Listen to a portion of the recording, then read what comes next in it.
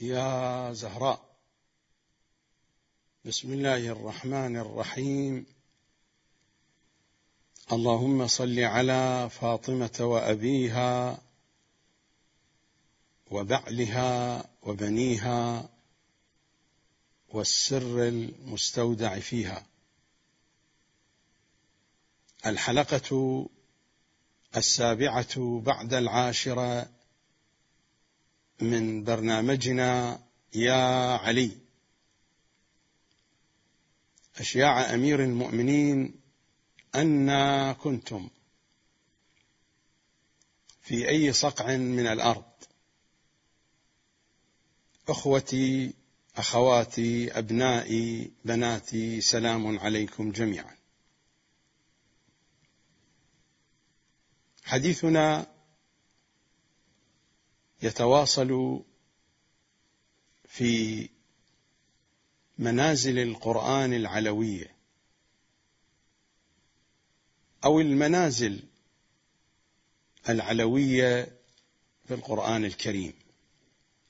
المعنى واحد. في الحلقة الماضية كان الكلام في المرتبة أو في المنزلة الاعتبارية التي جاء التعبير عنها بلسان الإشارة في الأسماء والصفات التي ذكرتها في الكتاب الكريم أحسن الخالقين إلى بقية الأسماء، وكذاك هي في دعاء الجوشن الكبير. وبينت ما المراد من المنزلة الاعتبارية، وأني جعلتها بوابة للحديث عن المنازل الحقيقية. وقلت بأن المنازل التي سأتحدث عنها ما أفهمه من أحاديث أهل بيت العصمة، لا هو بالحصر ولا هو بتمام الحقيقة. ما في أيدينا من المعطيات محاولة للبحث وللفهم. هذه المنازل منها ما يمكن أن أصنفه، أن أبوبه بمنازل الأفق الأعلى ومنازل الأفق الأدنى، كما مر في بدايات هذا البرنامج الحديث عن ولادة علوية في الأفق الأعلى وعن ولادة علوية في الأفق الأدنى. المنازل التي هي في الأفق الأعلى يمكن أن أصطلح عليها منازل الإمامة الإلهية، منازل الإمامة الكبرى. هذه المنازل أشرت إليها بنحو مجمل. أولا، هناك مرتبة يمكن أن أسميها بمرتبة المظاهر العليا. والمظاهر العليا مظاهرهم التي اشتقت من أنوارهم، والتي عبر عنها تارة بالبيت المعمور، أخرى بالسقف المرفوع، أخرى باللوح المحفوظ، أخرى بالقلم، الكرسي، العرش، حجب النور التي هي ما بعد العرش. هذه مرتبة. وأعلى منها مرتبة الاسم الأعظم في مقام التجلي بأسمائه الحسنى، تجلي الأسماء الحسنى من الاسم الأعظم.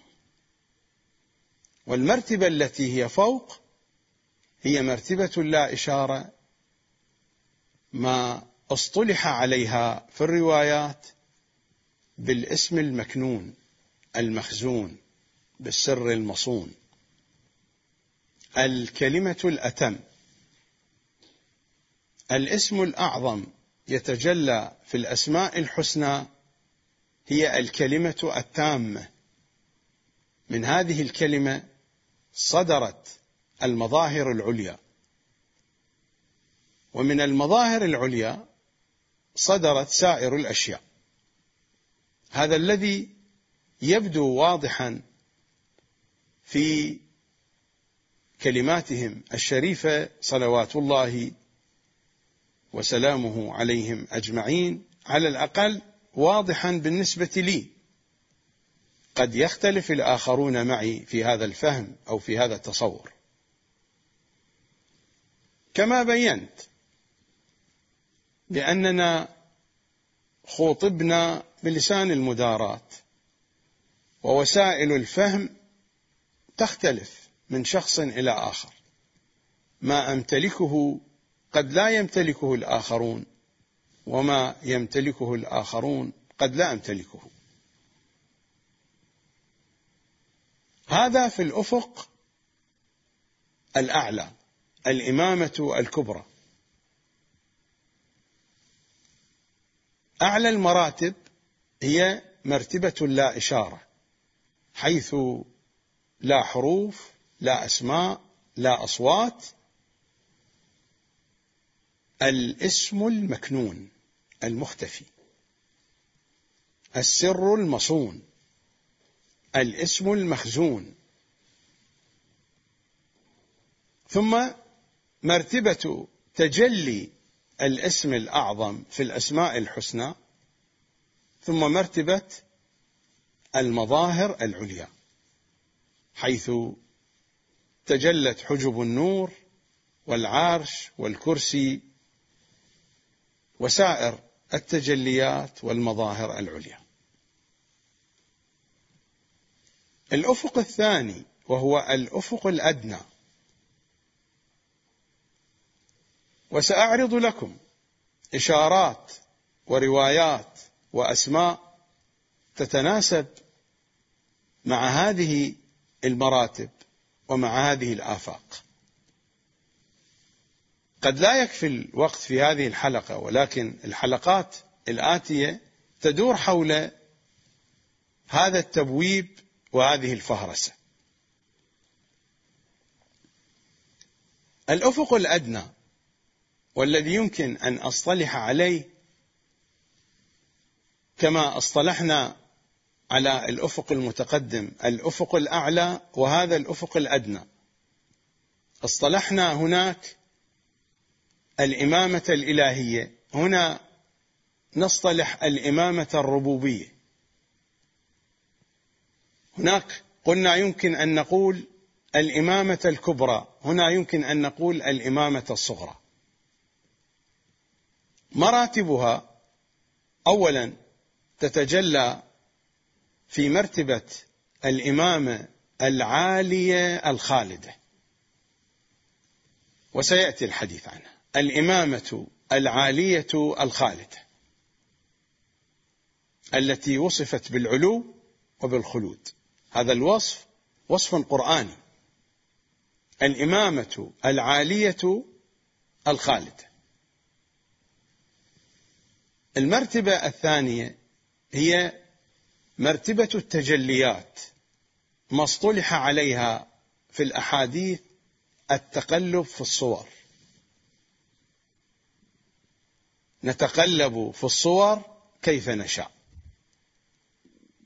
أو كيف يشاء الله في عبارة أخرى، والمعنى واحد، نتقلب في الصور. المرتبة الثالثة الإمامة الأرضية.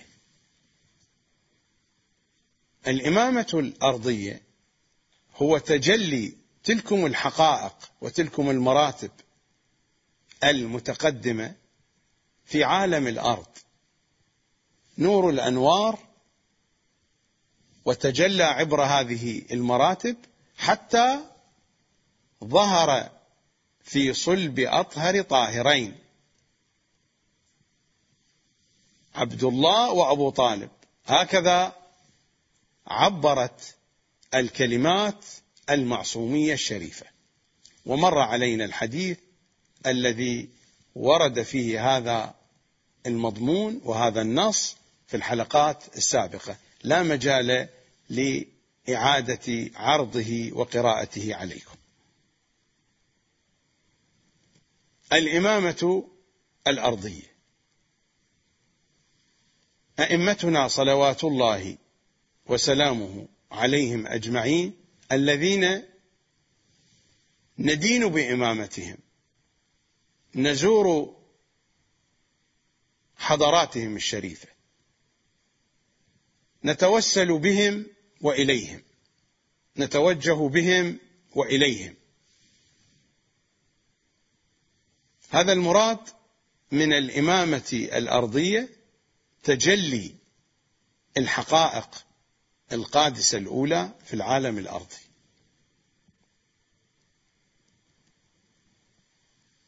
للإمامة الأرضية شؤونات، من هذه الشؤونات شأن العصمة،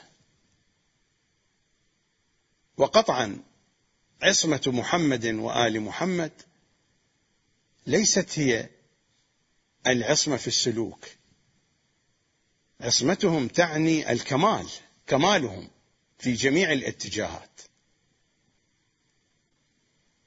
الأنبياء عصمتهم هي عصمة السلوك،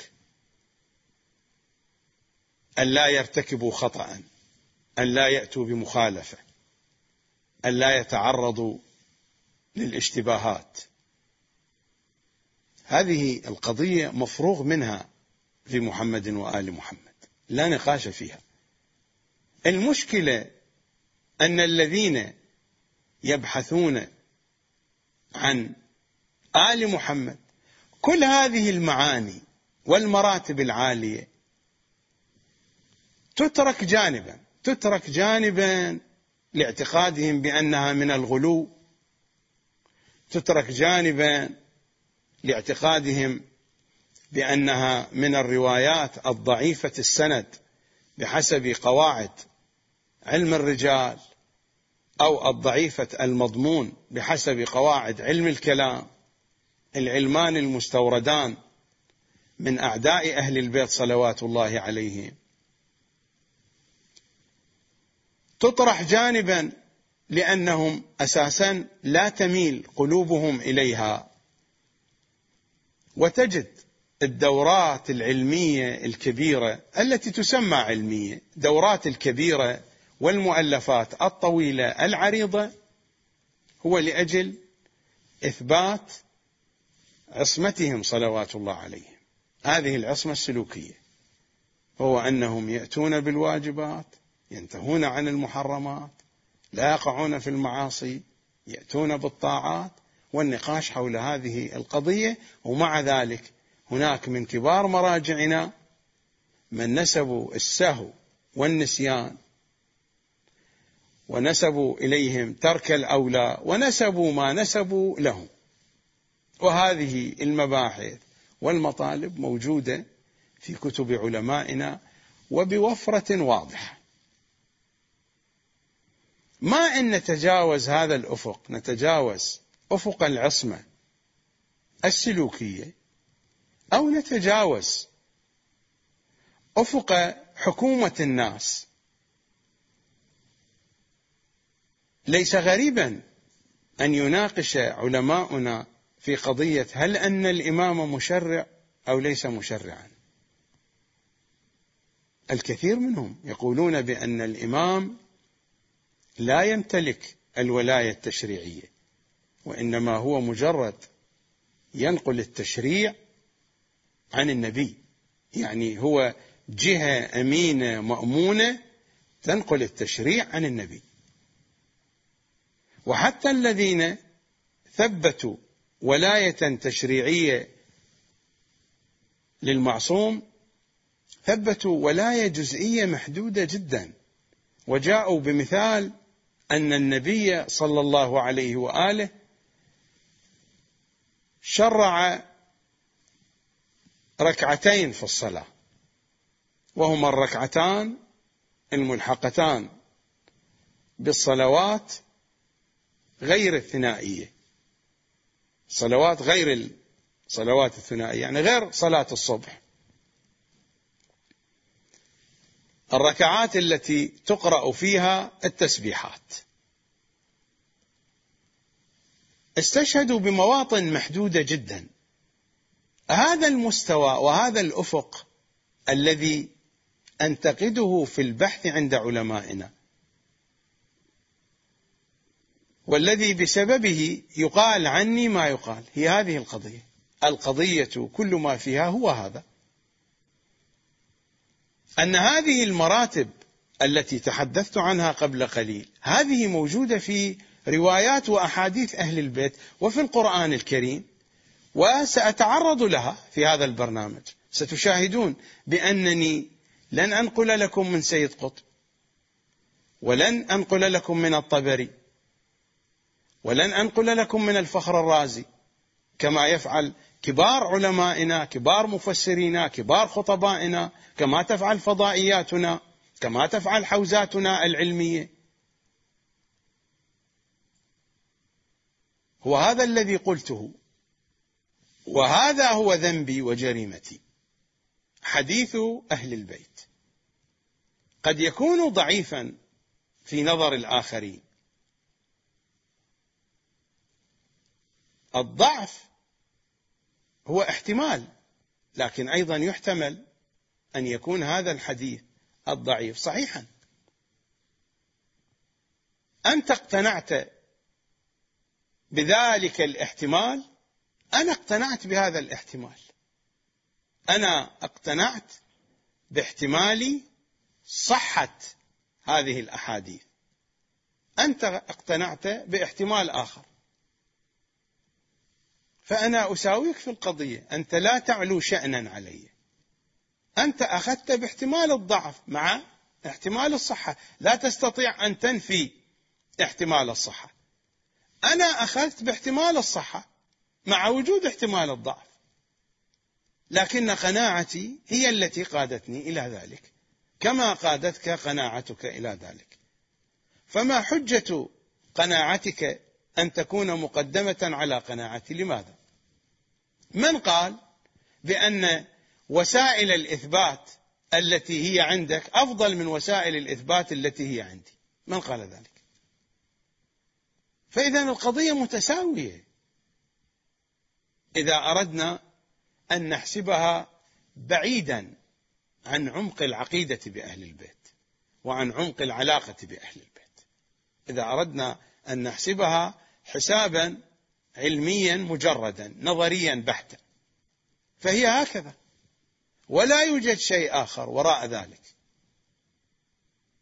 فلماذا هذا التضايق وهذا الأذى من عرض أحاديث أهل البيت أو من انتقاد من يرفض هذه الأحاديث، مع أنكم تمارسون نفس الدور، تنتقدون مع الافتراءات الذين يقبلون هذه الأحاديث، لأن قبول هذه الأحاديث يتعارض مع رأيكم. أنتم تقومون بهذا الدور يوميا وأنا أقوم بهذا الدور. المشكلة أين؟ لا توجد مشكلة.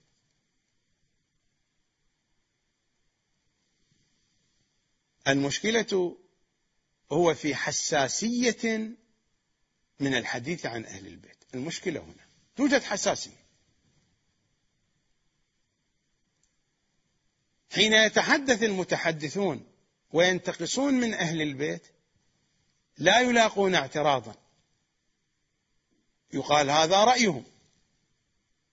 وحين يتحدث المتحدث عن علو مقامات أهل البيت يصبح هذا الحديث حديثا منحرفا. لماذا؟ لماذا الذين ينتقصون من أهل البيت هذا رأيهم واجتهادهم وهذا تحقيقهم؟ لماذا الطرف الثاني لا يكون أيضا هذا رأيه وهذا اجتهاده وهذا تحقيقه وهذا بحثه؟ المشكلة ليست في المتحدث أو الباحث، المشكلة في علاقة هؤلاء المعترضين بأهل البيت، المشكلة هنا. لكنهم لا يستطيعون أن يقولوا بأن مشكلتهم مع أهل البيت، يترجمون مشكلتهم مع الأشخاص الآخرين، كما قال الأئمة: إنكم لا تجدون أحدا يقول إني أبغض محمدا وآل محمد، حتى الذي يبغضهم لا يصرح بذلك. ليس الناصب من قال إني أبغض محمدا وآل محمد، لأنكم لا تجدون شخصا يقول بأني أبغض محمدا وآل محمد، وإنما الناصب من نصب لكم العداء وهو يعلم أنكم تتولون وتتبرؤون من أعدائنا.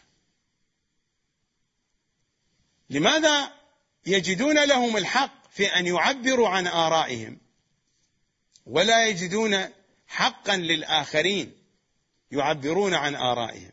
هم يعبرون عن آرائهم المستندة إلى الطبري وإلى الغزالي وإلى الفخر الرازي وإلى ابن عربي وإلى رشيد رضا وإلى سيد قطب، لهم الحق. نحن حين نطرح حديث أهل البيت فنستند إلى رواياتهم، إلى تفسيرهم، إلى زياراتهم، إلى أدعيتهم، ليس لنا الحق في أن نطرح ذلك ونكون سببا في تحطيم التشيع، ونكون سببا في تشويه عقيدة أهل البيت. لماذا الكلام المنقول عن سيد قطب يكون سليما وسديدا، والكلام المنقول عن آل محمد يكون كلاما خاطئا وليس صحيحا؟ هذه الدوامة ليست جديدة، هذه الدوامة دوامة قديمة جديدة. لو رجعنا في التاريخ إلى زمان كانت الشيعة تتركز في قم وفي بغداد، فكان هناك خطان منذ ذلك الوقت، خط يوصف بالغلو وخط يوصف بالتقصير. الخط الذي يوصف بالغلو هو نفسه يصف الطرف الآخر بالتقصير، وهذه القضية على طول الخط.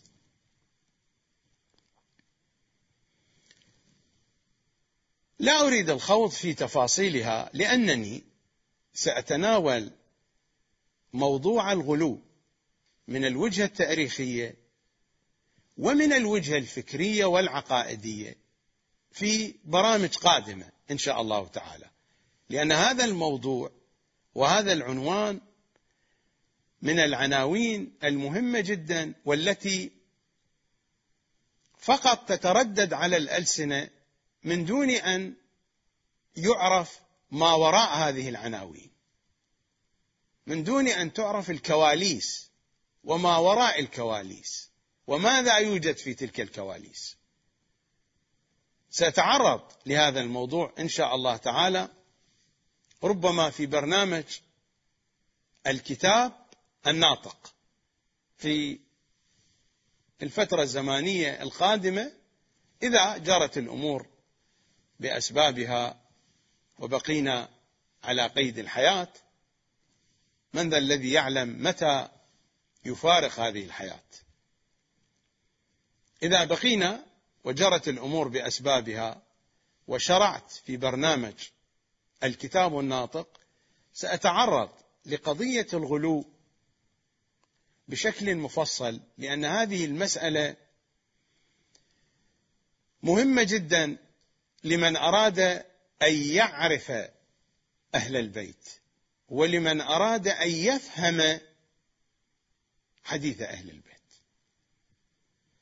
هذه المراتب العالية وهذه المنازل الكبيرة التي تترك في البحث، ويأتي الحديث عن الإمامة. الآن لو سألت مراجعنا وعلماءنا، لو ذهبت إلى حوزاتنا العلمية تريد أن تدرس عقيدة أهل البيت، سيرشدونك إلى كتب ألفت على أساس قواعد سميت بعلم الكلام. فلو ذهبت تريد أن تعرف إمامك، الإمام هو القائم بدور الإمامة، والإمامة رئاسة دينية ودنيوية، وهذا التعريف نصا نقل عن كتب المخالفين. هذه تعاريف مأخوذة من كتب المخالفين. في كتب أهل البيت الإمامة تعريفها شيء آخر. كل هذا الحديث، الزيارة الجامعة الكبيرة هي تعريف الإمامة. إذا أردت أن تعرف تعريف الإمامة عند أهل البيت، تعريف الإمامة الزيارة الجامعة الكبيرة. من أراد الله بدأ بكم، هذا هو الإمام. من أراد الله بدأ بكم، ومن وحده قبل عنكم، ومن قصده توجه إليكم. هذا هو الإمام. وذل كل شيء لكم، إياب الخلق إليكم وحسابهم عليكم. علمني يا ابن رسول الله قولا أقوله بليغا كاملا إذا زرت واحدا منكم. فكانت الزيارة الجامعة الكبيرة. هذا هو تعريف الإمامة وتعريف الإمام عند أهل البيت. أما تعريف الإمامة والإمام في كتب العقائد التي تدرس في حوزاتنا فهو منقول نصا عن كتب المخالفين التي عرفت الإمام والإمامة. هذه هي الحقيقة، ولا شيء وراء ذلك. وما يتعلمه المتعلم في هذه الكتب شيء في حواشي حواشي حواشي شؤونات الإمامة الأرضية.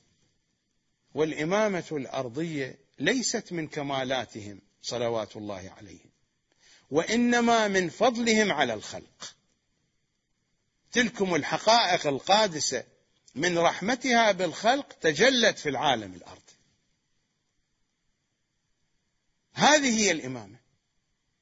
هذا هو حديث أهل البيت، هذا هو فكر أهل البيت، هذا هو الموجود في الخطب الطويلة، في الأحاديث، في تفسير أهل البيت للقرآن، في الزيارات الشريفة. فكل ما يكتب عن الإمامة في الثقافة الشيعية وما يقال هو في حواشي حواشي. فهل ينطبق على الشيعة أنهم يعرفون إمام زمانهم إذا كانت معرفتهم بهذه الحواشي التي هي في حواشي الحواشي؟ من لم يعرف إمام زمانه مات ميتة جاهلية. فهل هذه معرفة لإمام زمانكم؟ هذا السؤال عليكم أنتم أن تجيبوا عنه. هذه المراتب التي أشرت إليها، إن كان في الأفق الأعلى الإمامة الكبرى، أو في الأفق الأدنى ابتداء من الإمامة العالية الخالدة إلى الإمامة الأرضية، هذه المراتب هي جزء من معرفة الإمام المعصوم وليست كل، لأن الأئمة خاطبونا بلسان المداراة. المشكلة أين؟ لم يكن في بالي أن أتحدث طويلا عن هذه القضية، ولكن دعوني أضع يدي على المشكلة. المشكلة أين؟ المشكلة في هذا الموضوع أين؟ الحديث الذي تحدثته الآن بالمجمل، هناك مرتبة هي مراتب تظهر فيها المظاهر العالية، مرتبة المظاهر العالية. هناك مرتبة للاسم الأعظم وهو يتجلى في الأسماء الحسنى، وهناك مرتبة للاسم المخزون المكنون، فضلا عن المراتب الأخرى التي أشرت إليها في الأفق الأدنى. هذه المراتب يصفها الآخرون بالغلو. من أين نشأ هذا الوصف بالغلو؟ أولا، هل يوجد غلو؟ نعم، يوجد غلو، وتوجد فرق مغالية منحرفة، هذا شيء آخر وتحدث عنه أهل البيت، وسأبسط القول في هذه القضية إن شاء الله تعالى في برنامج الكتاب الناطق. يوجد غلو، لكن هل هذا الذي أطرحه غلو؟ في نظري لا، في نظر الآخرين يمكن، في نظر الآخرين يمكن. أنا أقول الذي أطرحه قد يكون فيه تقصير، قد يكون فيه تقصير، ليس غلوا، هذا الطرح فيه تقصير. والسبب أني أقول فيه تقصير لأن المعطيات لم تصل إلينا كاملة، ولأن وسائل الفهم أيضا ليست كاملة بأيدينا. لماذا؟ لأن الثقافة الشيعية التي نشأنا فيها، نشأت فيها أنا وغيري وأنتم، ثقافة مشحونة بالفكر المخالف لأهل البيت، ولا زالت هي ثقافة سائدة. الثقافة السائدة الموجودة في حوزاتنا العلمية، في المؤسسة الدينية، في المنبر الحسيني، الثقافة السائدة منابعها من الفكر المخالف لأهل البيت. المكتبة الشيعية، الكتب الشيعية غير كتب حديث أهل البيت. الكتب التي كتبها العلماء في الغالب، لا أقول الجميع، في الغالب الشيء السائد فيها مأخوذ من الفكر المخالف لأهل البيت. قطعا هذا الكلام يرفضونه، لكنهم والله لا يستطيعون أن يكذبوه. يمكن أن أشتم، أن أساب، نعم، ولكن هذه الحقائق لا يمكن أن تنكر. الذين لا خبرة لهم بالموضوع، نعم، حين تأتيهم العمامة الكبيرة واللحية الطويلة والاسم المشهور فيقول بأن هذا الكلام كذب، الناس تصدق بهذه القضية. ولكن الذين لهم خبرة واطلاع يعرفون صدق ما أقول، لأن هذه الحقائق حقائق موجودة. ومن أراد أن يتفحص فليراجع برامجي الموجودة على موقع زهرائيون، سيجد الحقائق والوثائق والدقائق والمطالب الواضحة الصريحة. أعود إلى المشكلة بالضبط. أين هو مركز المشكلة؟ مركز المشكلة أن الثقافة الشيعية تولدت عن طريق رد الفعل. المخالفون لأهل البيت يتصورون النبوة والإمامة هي رئاسة كرئاسة القبائل. الصحابة نشأوا في مجتمع بدوي، في مجتمع قبلي، والقبائل في كل قبيلة بيوتات، هذه البيوتات تنحصر فيها الزعامة، وهذه القضية معروفة. والمنهج العمري حسبنا كتاب الله، فهم الكتاب بالعرف البدوي ورجعوا إلى اللغة فقط في فهم الكتاب، وهذا هو المنهج العمري. وفهمت الإمامة فهما عرفيا اعتراضهم على أمير المؤمنين ما هو؟ إن العرب تأبى أن تجتمع النبوة والخلافة في بني هاشم. هم لا يعرفون أن الإمامة شيء إلهي. هم هكذا فهموا القضية. هذا هو الاعتراض، هذا الاعتراض المسجل في كتب الحديث، في كتب السير، في كتب التاريخ، في كتب التفسير. الاعتراض على سيد الأوصياء أن العرب لا تريد أن تجتمع النبوة والخلافة في بني هاشم، فلذلك أخرجوا الخلافة من بني هاشم، لأنها قضية كقضايا الزعامات القبلية، مثل ما مثلا القبيلة لا تريد أن تبقى الزعامة في هذا البيت فتنتقل إلى بيت آخر. هكذا فهمت الإمامة عند مخالفي علي صلوات الله عليه، وتأسس الفكر المخالف على هذا الأساس، فنشأ فكر شيعي يناقش في هذه الجزئية،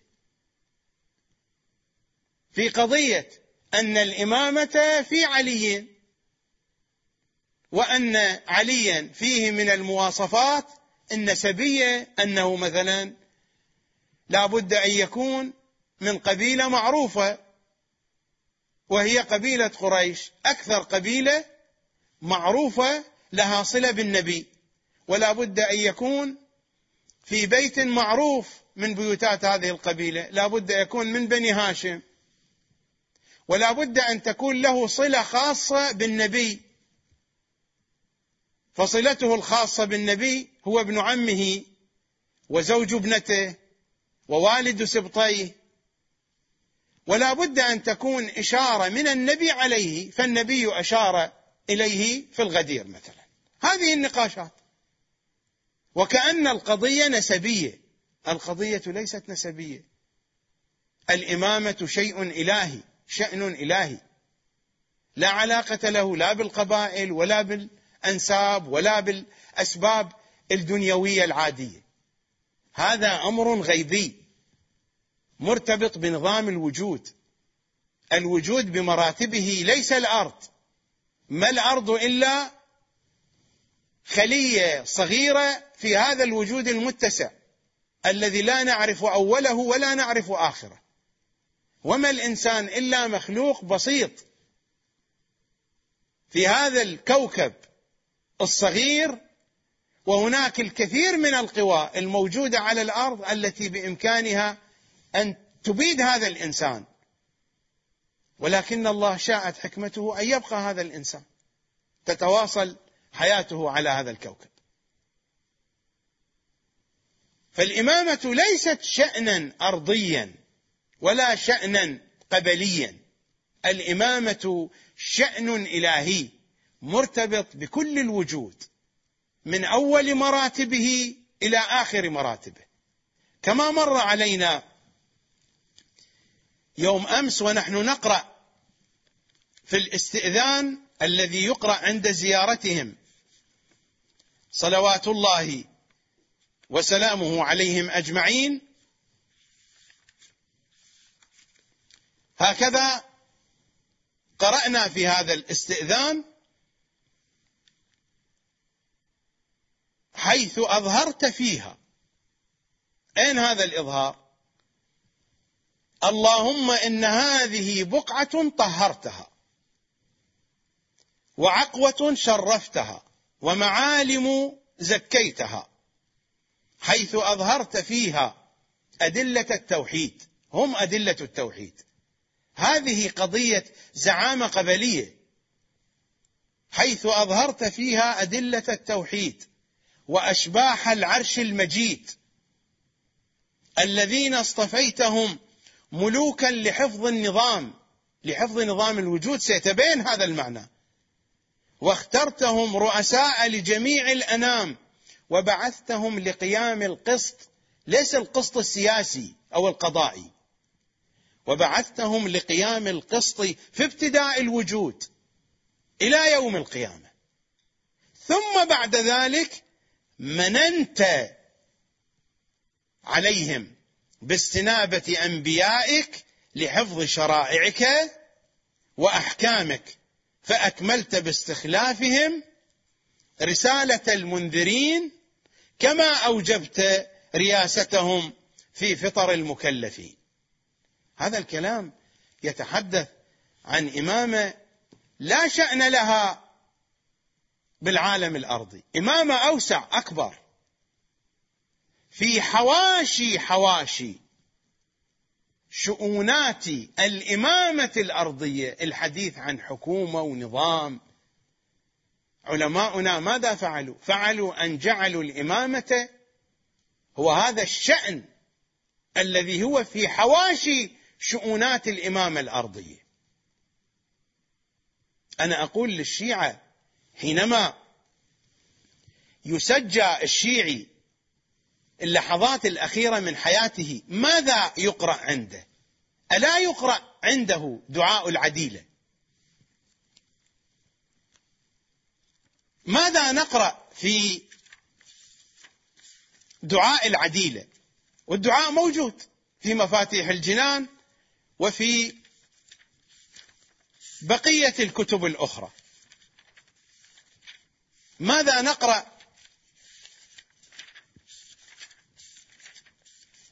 في دعاء العديلة؟ وهذا المسجى إذا كان يستطيع أن يتكلم فيردد مع قارئ دعاء العديلة، أو يردد في قلبه إن لم يكن قادرا على الكلام، يعدد أسماء الأئمة، ثم الحجة الخلف القائم المنتظر المهدي المرجى أن يأتي، المرجى الذي ببقائه بقية الدنيا. هذه آخر لحظة من حياته، من حياة الشيعي، الذي ببقائه بقية الدنيا وبيمنه رزق الورى. قد يقول لي قائل هذا الدعاء لم يكتبه أهل البيت، ورد عن العلماء، فلنقبل هذا الكلام، لكن هذه المضامين موجودة في سائر الأدعية والزيارات والروايات. ليس معلوما أن هذا الدعاء كتبه بعض العلماء، ولكنه قول من الأقوال موجود. المنتظر المهدي المرجى الذي ببقائه بقية الدنيا وبيمنه رزق الورى وبوجوده ثبتت الأرض والسماء. هذه إمامة تتعلق بالجانب السياسي، هذه إمامة تتعلق في قضية إثباتها بهذه الطريقة المستعملة في علم الكلام. نعم للمحاججة، هذا شيء آخر، المحاججة لا قيمة لها أمام المعرفة. نحن نتحدث عن المعرفة العلوية، نريد أن نعرف إمام زماننا لأنفسنا، لا شأن لنا بالمخالف. المخالف في لحظة مناقشته يمكن أن يناقش بحسب ما تطرح المسألة، ذلك شأن لا قيمة له ولا علاقة له بالعقيدة. أولئك حين نناقشهم نعطيهم من جراب النور، وهكذا كان يفعل أهل البيت، يناقشون على قدر الموضوع الذي يطرحونه وانتهينا. أهل البيت هكذا كانوا يفعلون. أولا أهل البيت ما كان عندهم النقاش شيئا مهما أصلا، يتجنبون الجدال والنقاش إلى أقصى حد، إلا إذا صار الأمر ضروريا، إلا إذا أقحموا إقحاما في الجدال دخلوا في الجدال والنقاش، لأن الجدال والنقاش لا فائدة فيه أساسا. أساليب أهل البيت في دعوة الناس وفي تربية الناس وفي تعليم الناس أساليب أخرى غير أسلوب الجدال. هذا أولا. وأن موضوع الجدال سيكون موضوعا محصورا بحسب الذي يريد أن يجادل. أما الحقائق يبينها الأئمة في زياراتهم. هل الزيارات موطن للجدال؟ الحقائق يبينها الأئمة في أدعيتهم، في مناجياتهم. الحقائق الأئمة يبينونها في تفسير القرآن. فهل كانوا يعقدون مجالس تفسير القرآن لأجل الجدل؟ أو هل أن الزيارات الأئمة وضعوها لأجل الجدل؟ المشكلة أن الثقافة الشيعية جيرت بالكامل لأجل الجدل، لأجل مجادلة المخالفين، لأجل إثبات قضية عند المخالفين. وحينما يطرح أي موضوع يخافون ماذا سيقولون عنا، فليقولوا ما يقولون. لماذا هم لا يخافون حينما يطرحون موضوعاتهم؟ لماذا لا يخافون فيقولون ماذا سيقول الشيعة عنا؟ لماذا هم لا يخافون؟ يطرحون آراءهم بكامل حريتهم. لماذا نحن نخاف من طرح آرائنا وهي آراء أهل البيت، وهو حديث أهل البيت؟ وعبارة آراء أهل البيت ليس بنفس الكلام الذي يقال هذا رأي العالم. آراء أهل البيت يعني حديث أهل البيت، يعني كلام أهل البيت. قد يطول الكلام، ولكن نذهب إلى فاصل مع علي مولى ومولى علي. علي علي مولى، علي علي مولى، علي علي مولى، علي علي علي مولى، علي علي مولى، علي علي مولى، علي علي علي مولى، علي علي مولى، علي علي مولى، علي علي مولى، علي علي مولى، علي علي مولى، أعود لإتمام حديثي في نفس المشكلة. فنشأ الفكر الشيعي ردة فعل على ما يقوله المخالف، وهكذا تعمقت الثقافة الشيعية. ماذا يقولون عنا وكيف نقنعهم، والشيعة فارغون من معرفة أهل البيت. أنتم الآن تابعوا الفضائيات، شغلها الشاغل كيف نقنع المخالفين وكيف نرد على المخالفين. الشغل الشاغل في الدراسات الحوزوية، الشغل الشاغل في المكتبة الشيعية، الشغل الشاغل على المنابر، حتى عند عامة الناس يجلسون في البيوت شيعة لا شأن لهم لا بالإعلام ولا بالدراسات الحوزوية. من عامة الشيعة يجلسون في البيوت وحديثهم مشحون بهذه القضية. ماذا نقول لهم؟ السنة يقولون هكذا ونحن نرد عليهم هكذا. ما هو جواب هذا الإشكال الذي أشكل به السنة علينا؟ ما هذا الكلام؟ هذه مهزلة شيطانية، هذه لعبة شيطانية، هذا عبث شيطاني. الشيطان يعبث بالشيعة، يتركون الأهم ويركضون وراء ما هو في حواشي المهم، ليس مهما، في حواشي المهم. نحن لسنا مطالبين يوم القيامة أن نحفظ الأدلة في الرد عليهم. قفوهم إنهم مسؤولون، والعبور على الصراط، ويستضيء الإنسان بقدر معرفته على الصراط، لا بقدر ما يحفظ من الأدلة الكلامية في الرد على المخالفين. هذا هو منهج أهل البيت. أهل البيت صلوات الله وسلامه عليهم أجمعين دائما يصرون على معرفتهم، يصرون على ولايتهم. أنت حين تخاطبهم في الزيارات وهذا الخطاب يتردد: إني حرب لمن حاربكم وسلم لمن سالمكم ورأيي لكم تبع. كيف يكون رأيك تبعا لإمامك وأنت لا تعرف إمامك؟ كيف يكون؟ كيف يكون رأيك تبعا لإمامك وأنت لا تعرف إمامك؟ وما تعرفه هو كلام عبارة عن ردة فعل على المخالف، هو رقص على عزف المخالف، المخالف يعزف لك وأنت ترقص. كيف تشخص ما هو سلمهم وما هي حربهم؟ إني حرب لمن حاربهم وسلم لمن سالمهم. إذا كان الأئمة يقولون إن ممن ينتحل مودتنا أهل البيت لهو أشد فتنة على شيعتنا من الدجال، أنت كيف تضبط هذه الحالة؟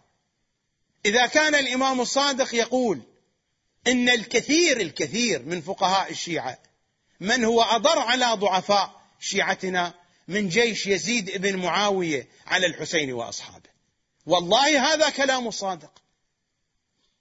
إذا كان الأئمة هكذا يتكلمون، كيف أنتم تضبطون معرفة إمامكم؟ سلم لمن سالمكم، حرب لمن حاربكم، رأيي لكم تبع. إذا أردت أن تستكمل الإيمان كل الإيمان فقل القول مني ما قاله آل محمد، ما بلغني عنهم وما لم يبلغني، ما أسروا وما أعلنوا. ما أسروا نحن لا نعرفه، لكن ما أعلنوا أنتم لا تعرفونه، لأن الذي تعرفونه ما هو بحديثهم، شيء أخذ من حديثهم ونسج ورتب على الأنغام للطرف الآخر. الثقافة الشيعية عبارة عن ردة فعل، لذلك لا أستغرب أن يقول المرجع الراحل السيد حسين البروجردي رحمة الله عليه من أن فقه أهل البيت هو بمثابة حاشية على الفقه السني. وهذا مبدأ علمي موجود في الوسط الحوزوي يتعامل على أساسه، بل يعد هذا من الفتوحات التي فتحها السيد البروجردي، أن فقه أهل البيت هو بمثابة حاشية. هذا الكلام مثبت في الكتب وموجود، وتلامذة السيد يرددونه وكتبوا حوله. هذه ليست قضية طارئة، ليست دعاية في صحيفة أو خبر مقتطع من الإنترنت، هذه حقائق.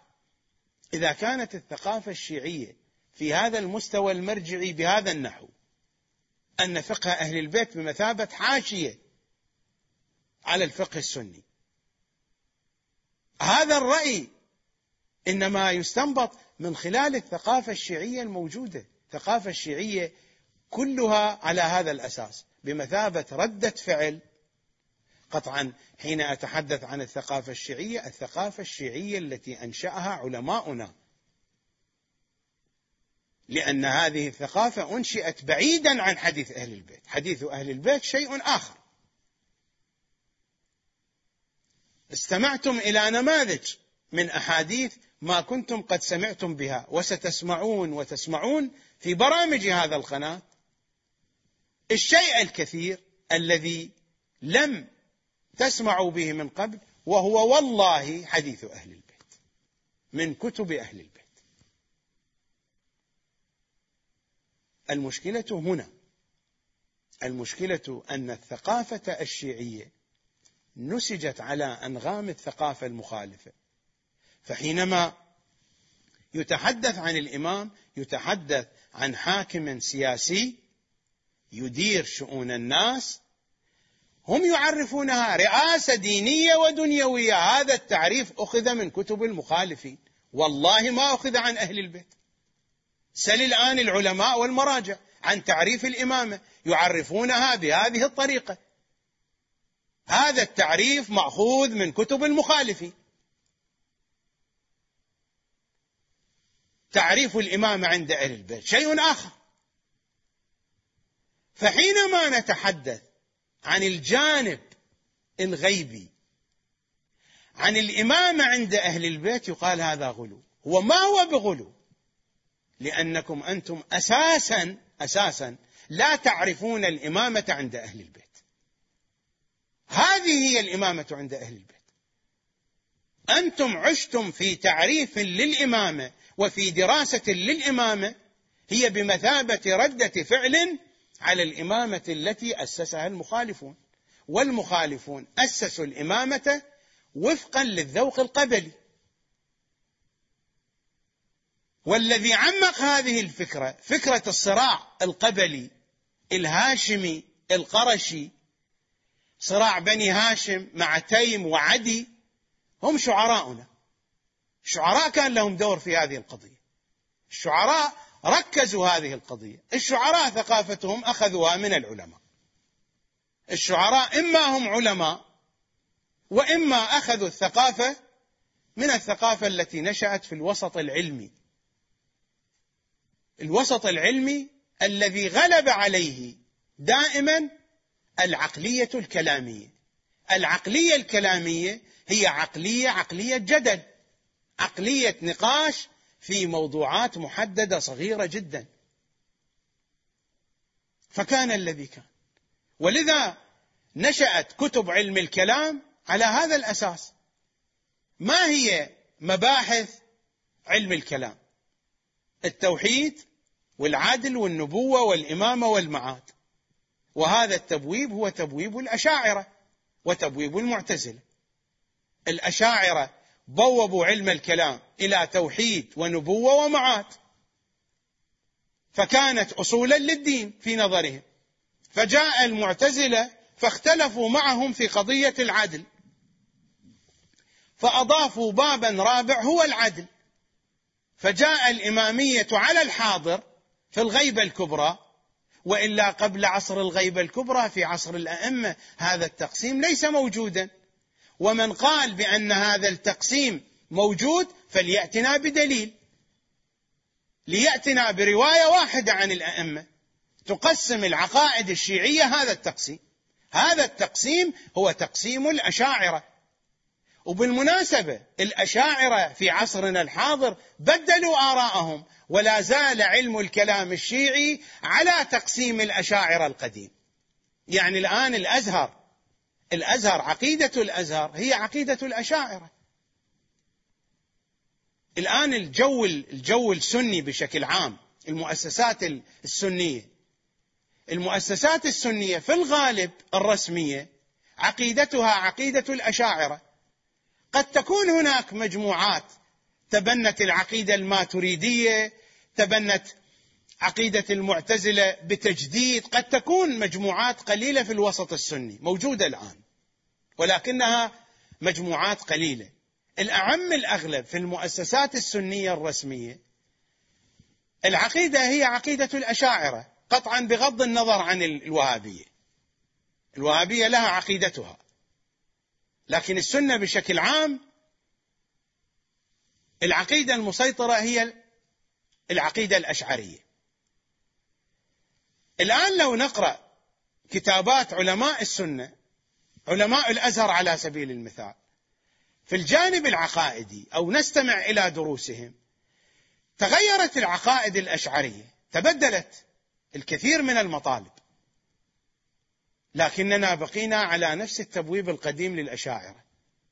هو هذا التبويب الموجود الآن عند الشيعة، هو تبويب الأشاعرة: التوحيد والنبوة والمعاد. فأضاف المعتزلة العدل، وإنما أضاف المعتزلة العدل أصلا لماذا؟ لأنهم يقولون بأن الأشاعرة في توحيدهم ينسبون الظلم إلى الله، فجعلوا العدل أساسا وأصلا. هكذا فعلت المعتزلة. نحن ما شأننا بالأشاعرة والمعتزلة، التوحيد عندنا هو العدل، والعدل هو التوحيد، وانتهينا. فجئنا فأضفنا الإمامة، فنشأ علم الكلام وكتب علم الكلام والعقائد الشيعية من هذا الذوق. فحينما جاءوا إلى الإمامة عرفوها بأنها رئاسة دينية ودنيوية إلى آخر ما جاء في تعريفها، وهذا هو تعريف الماوردي وغير الماوردي والغزالي، تعريف علماء الكلام وعلماء العقائد عند السنة، ليس عن أهل البيت. في البحث العلمي كيف ينشأ التأسيس العلمي؟ التأسيس العلمي أولا يبدأ من وضع العنوان، المصطلح. بعد أن تضع العنوان تعرف العنوان. إذا عرفت العنوان بعد التعريف يتحول البحث إما إلى مرحلة استدلال حول القضية أو الدخول في التفاصيل. الإمام والإمامة مصطلح موجود جاء به النبي صلى الله عليه وآله. في البحث أن نعرفه، وعلى أساس التعريف تكون المعرفة، تتم عملية الاستدلال وعملية التفصيل والتبويب بالبحث. نحن إذا جئنا بالتعريف من المخالفين، التبويب والاستدلال سيكون ماذا؟ حتى لو اختلفنا معهم سيكون بمثابة ردة فعل. إذن أين معرفة أهل البيت؟ إذن أين تعريف أهل البيت للإمامة؟ والله هذا هو الواقع الذي لا يريد الآخرون أن يقبلوا. هذه هي القضية. هنا أطرح هذا المطلب وسائر المطالب الأخرى لا برجاء أن يقبله الآخرون، وإنما أداء لتكليف شرعي فقط، لأنني أعلم أن الآخرين لا يقبلوا هذا الكلام، لأن العقول أشبعت بالفكر المخالف لأهل البيت، وصبغ هذا الفكر المخالف بصبغة أهل البيت، وهو صبغ مزور ليس حقيقيا. هذه هي الحقيقة من آخرها. تقبلون بذلك لا تقبلون أنتم أحرار. أنا لا أقول لكم بأن كلامي هو نهاية الحقيقة، لكن عليكم أن تدققوا، ابحثوا. من كان منكم حريصا على دينه عليه أن يبحث عن الحقيقة. افترضوا أن هذا البرنامج في قناة ملحدة لا علاقة لها بالدين، وهذا البرنامج يطرح موضوعات، يطرح معلومات. هذه المعلومات والموضوعات في غاية الأهمية بالنسبة إليكم، ألا تبحثون عنها؟ ألا تسألون عنها؟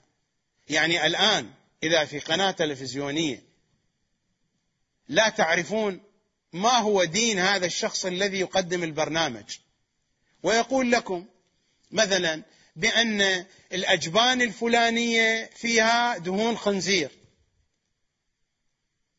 أليس تبحثون وتسألون عن دهن الخنزير هل هو موجود أو ليس موجودا؟ تأكدوا من ذلك. تعاملوا مع هذا الحديث بهذه الطريقة.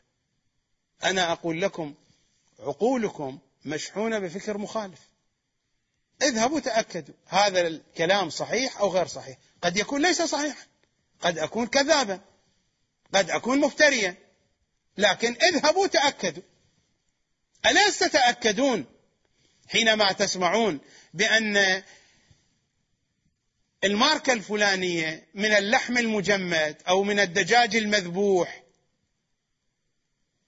هذه الماركة مشكوكة، صحيح مكتوب عليها ذبح على الطريقة الإسلامية ولكنه لم يذبح على الطريقة الإسلامية. سمعتم هذا في قناة من القنوات بغض النظر عن المتكلم. ألا تترددون في هذه القضية؟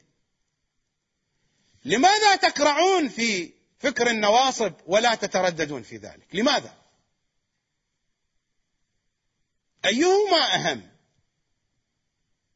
أن طعاما يتحول إلى غائط وينتهي تهتمون له، أم أن عقيدة تبقى في رؤوسكم تحاسبون عليها عند الموت وتحدد مواقفكم يوم القيامة عليها؟ أيهما أهم؟ وصاحب الأمر يقول طلب المعارف من غير طريقنا أهل البيت مساوق لإنكارنا. هذا المنطق منطق مقبول أو غير مقبول؟ هذا المنطق منطق سليم أو غير سليم؟ نذهب إلى فاصل.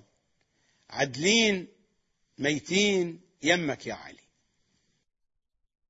عدلين ميتين يمك يا علي، عدلين ميتين يمك يا علي، عدلين ميتين يمك يا علي، عدلين ميتين يمك يا علي، آخرة ودنيا يا ابو الحسن يمك يا عدلين يمك يا علي، عدلين يمك يا علي، انت حمامة يا ابو الحسنين يمك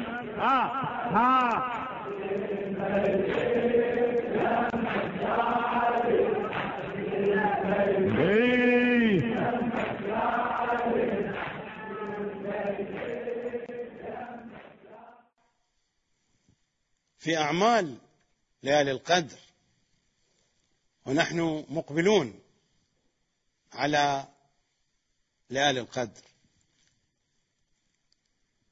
تأخذ المصحف فتنشره وتضعه بين يديك وتقول: اللهم إني أسألك بكتابك المنزل وما فيه، وفيه اسمك الأكبر وأسماؤك الحسنى، وما يخاف ويرجى أن تجعلني من عتقائك من النار، وتدعو بما بدا لك من حاجة. أنت الآن تأخذ الكتاب الصامت. المصحف هو النسخة التي صنعها البشر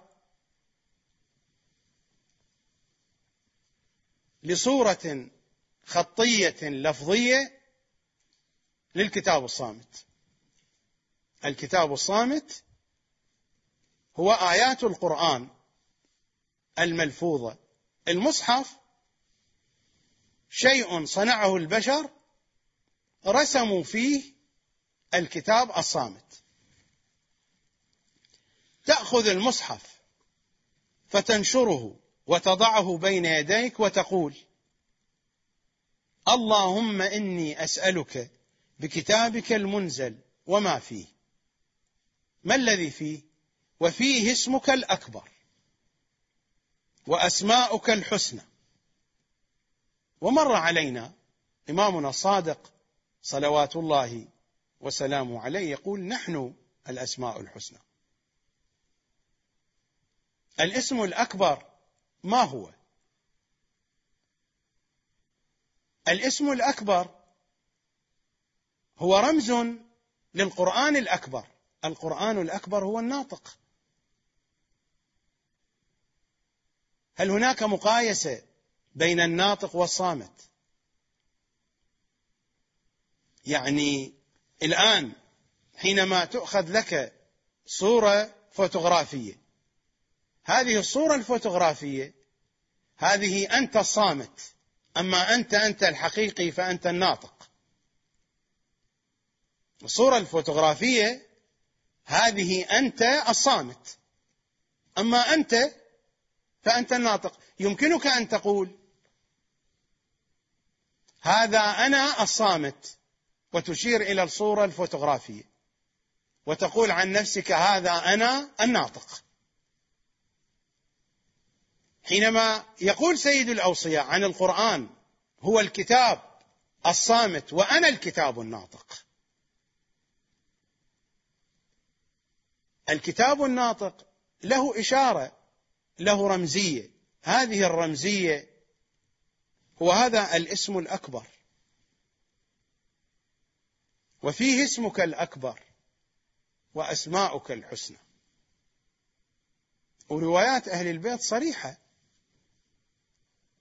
بأن الآية الكبرى ما لله من آية أكبر مني أمير المؤمنين يقول الآية الكبرى هو الاسم الأكبر،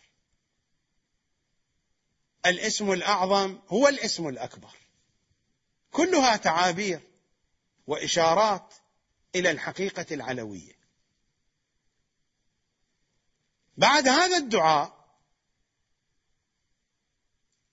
ماذا يفعل الشيعة؟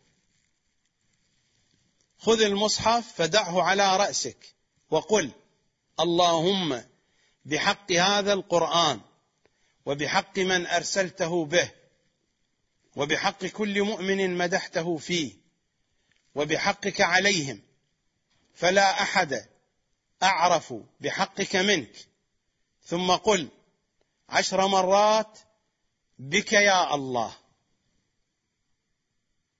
و10 مرات بمحمد، بعلي، بفاطمة. تعرفون الدعاء، دعاء رفع المصاحف الذي يأتي به الشيعة في كل مكان، في البيوت، في المساجد، في الحسينيات، في العتبات المقدسة.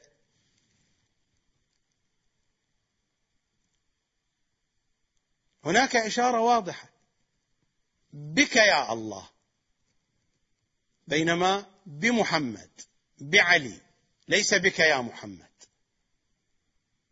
بفاطمة، بالحسن، بالحسين. لماذا بك يا الله؟ لماذا بمحمد؟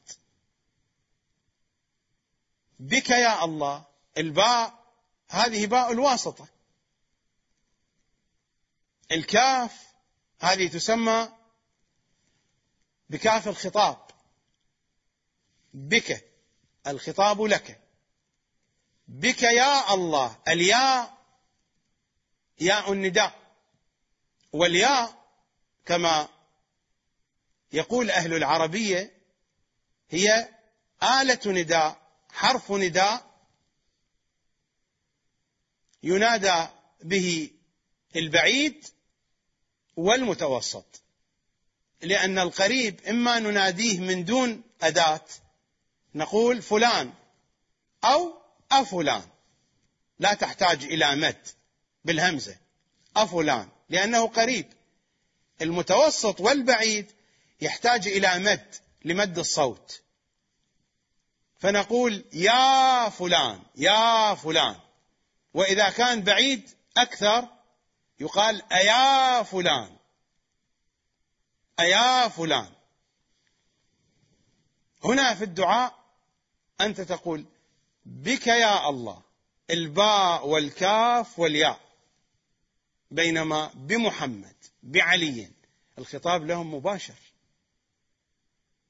ومن قصده توجه إليكم، من قصده توجه إليكم بدون وسائط، من دون بك يا محمد، بك يا الله. هنا وسائط، الكاف هذه واسطة، الياء هذه واسطة. في علم الحروف يقولون هكذا بغض النظر عن دقة المطلب أو عدم دقته، يمكن أن أتناوله في وقت آخر. يا الله واللهم بمعنى واحد، تقول اللهم اهدني، اللهم ارشدني، اللهم اهدني، وتقول يا الله. هذه حالة خاصة بلفظ الجلالة. الميم الموجودة في آخر لفظ الجلالة اللهم هي بمثابة الياء التي تكون موجودة قبل لفظ الجلالة. يا الله في علم الحروف يقولون الياء هنا هي الميم، وهذه الميم المشددة هي الميم التي في قلب اسم محمد صلى الله عليه وآله. وما عندنا في اللغة العربية أي كلمة أخرى، أي اسم آخر ينادى بهذه الطريقة، أن توضع الميم في آخره ملاصقة له، فيقولون بأن هذه الميم المشددة هو في النحو هكذا، الميم المشددة هي بديل عن ياء النداء. يعني أنت تقول يا الله واللهم بنفس القوة. إذا أردنا أن نفكك الألفاظ لإعرابها، هذه الميم المشددة في آخر لفظ الجلالة هي عوض عن الياء في أول لفظ الجلالة. لكن في علم الإشارات والرموز والحروف يقولون هذه الميم المشددة في آخر لفظ الجلالة هي الياء التي هي في وسط اسم محمد، هي قلب محمد. قلب محمد يعني وجه محمد. حين نقول وجهت وجهي، يعني ماذا؟ وجهت وجهي هذا الذي فيه عينان. وجهت وجهي يعني وجهت قلبي. الوجه هو القلب. ووجه الله كما قال أمير المؤمنين أنا قلب الله الواعي.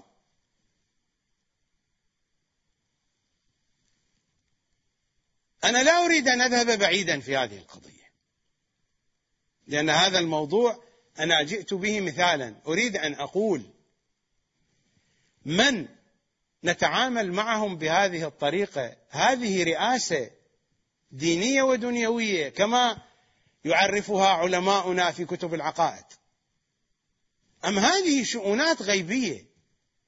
يا جماعة، هذا الأمر حين تمارسونه تضحكون على أنفسكم أم هذه حقائق؟ هذه الحقائق وهذه الرموز وهذه الإشارات أنتم تضحكون على أنفسكم وأنتم تمارسونها، أم أن هذه مرتبطة بزعامة دينية ودنيوية على سبيل الزعامات القبلية وعلى سبيل تأسيس الحكومات؟ المخالفون هكذا يفهمون الإمامة. لماذا أنتم تريدون أن تفهموا الإمامة بهذه الطريقة؟ الإمامة قضية إلهية، قضية الربوبية. الإمامة شأن واسع. مرت علينا الرواية في الحلقات السابقة من أن بيت علي وفاطمة، الرواية التي يرويها عبد الله بن عجلان السكوني عن الإمام الباقر صلوات الله وسلامه عليه، من أن بيت علي وفاطمة حجرة رسول الله، وفي قعر بيوتهم فرجة مكشوطة إلى السماء، معراج الوحي والملائكة، وبيتهم مسقف بعرش الرحمن، ومن أنهم لا يجدون لبيوتهم سقفا صلوات الله عليهم غير عرش الرحمن. هذه شؤونات رئاسة دينية دنيوية بحسب تعريف الماوردي أو الغزالي أو الفخر الرازي أو فلان أو علان. أم أن هذه شؤون إلهية غيبية، هذه هي الإمامة. لكنكم تقعون في تناقضات، الجانب الفكري والثقافي من جهة، الجانب الطقوسي والعملي من جهة، وتقرؤون الأدعية والزيارات وأنتم لا تعرفون معانيها، لأنكم لو عرفتم معانيها من خلال حديث أهل البيت ستنكرونها، ستقولون هذا غلو، لكنكم تقرؤونها من دون فهم. وأمير المؤمنين إمامكم يقول ألا لا خير في قراءة ليس فيها تفكر. كيف تتفكرون فيها وأنتم لا تعرفون معانيها؟ هذه هي الحقيقة التي لا تريدون سماعها.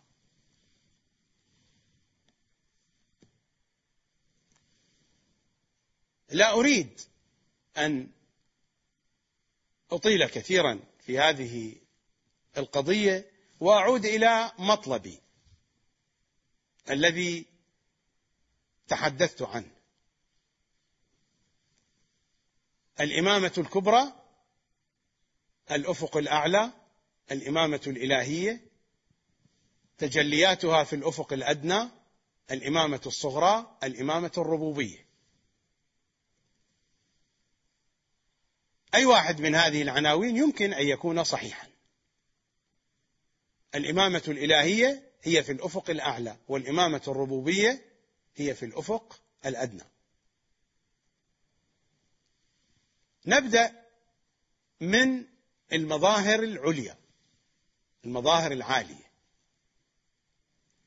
المظاهر العالية هي أدنى مراتب الإمامة الكبرى.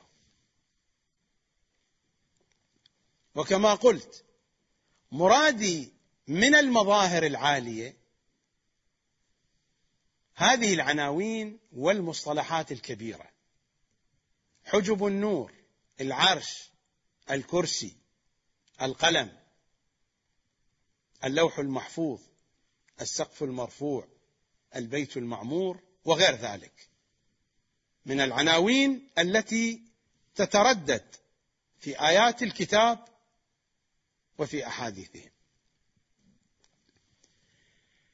لضيق الوقت لا أستطيع أن أسلط الضوء على كل هذه العناوين، وإنما أخذ عنوانا مهما. هذا العنوان يتردد كثيرا في الكتاب الكريم، ويتردد كثيرا في الأدعية، ويتردد في الروايات. هناك أحاديث كثيرة ووفيرة عن هذا العنوان. العرش أحد المظاهر العليا. العرش، من يراجع أحاديث أهل البيت التي تتحدث عن بداية الخلقة، عن مرحلة نشوء الخلقة،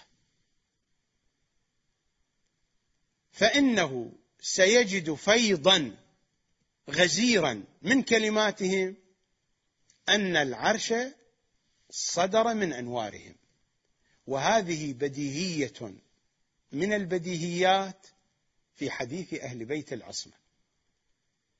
لا أجد وقتا كي أقرأ عليكم الروايات التي تحدثت عن هذا المضمون، لكنها كثيرة ووفيرة ومتوفرة في كل مصادر الحديث، من أن العرش صدر من نورهم، وهكذا بقية العناوين الأخرى. لكن الآن الحديث عن العرش.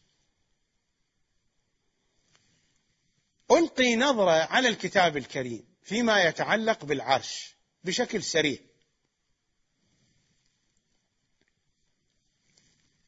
ماذا تحدث القرآن عن العرش؟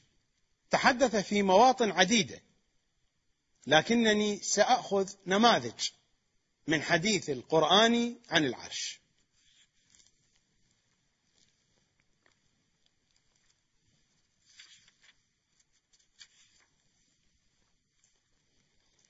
في سورة يونس الآية 3: إن ربكم الله الذي خلق السماوات والأرض في 6 أيام ثم استوى على العرش يدبر الأمر. استوى على العرش ليس بمعنى الاستوائية المكانية، هذه إشارات. لا العرش هو كعروش البشر، ولا الاستوائية هي استوائية مكانية وجسمية. وأنا هنا لا أريد أن أشرح أو أن أفسر هذه الآيات، فقط أشير إلى هذه النكتة المهمة: ثم استوى على العرش يدبر الأمر. يعني العرش هو مركز تدبير الأمر. ثم استوى على العرش يدبر الأمر. هناك نقطة، هناك مركز، كنترول، سمي ما شئت، منه يبتدئ ومنه يخرج تدبير الأمر. قطعا هذا في الأفق الأعلى. أما في الأفق الأدنى إذا نذهب إلى الزيارة الأولى من زيارات سيد الشهداء صلوات الله وسلامه عليه، أول زيارة من الزيارات المطلقة: إرادة الرب في مقادير أموره. نخاطب الحسين: وهو خطاب لهم جميعا. إرادة الرب في مقادير أموره تهبط إليكم، يدبر الأمر في الأفق الأعلى، هذا في الأفق الأدنى.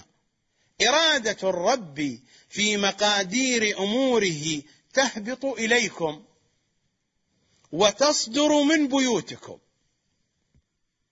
والصادر عما فصل من أحكام العباد. هذا صدور تدبير الأمر من بيوتهم، منهم، من تلك البيوت التي لا يجدون لها سقفا إلا ماذا يجدون؟ يجدون عرش الرحمن سقفا لها. إرادة الرب في مقادير أموره تهبط إليكم وتصدر من بيوتكم، والصادر عما فصل من أحكام العباد. يا جماعة، هذه ليست فتاوى، لا تخدعون الناس تقولون هذه فتاوى. الحديث هنا عن جنبة تكوينية. الزيارة تحدثت من البداية: من أراد الله بدأ بكم يبين الله الكذب، وبكم يباعد الله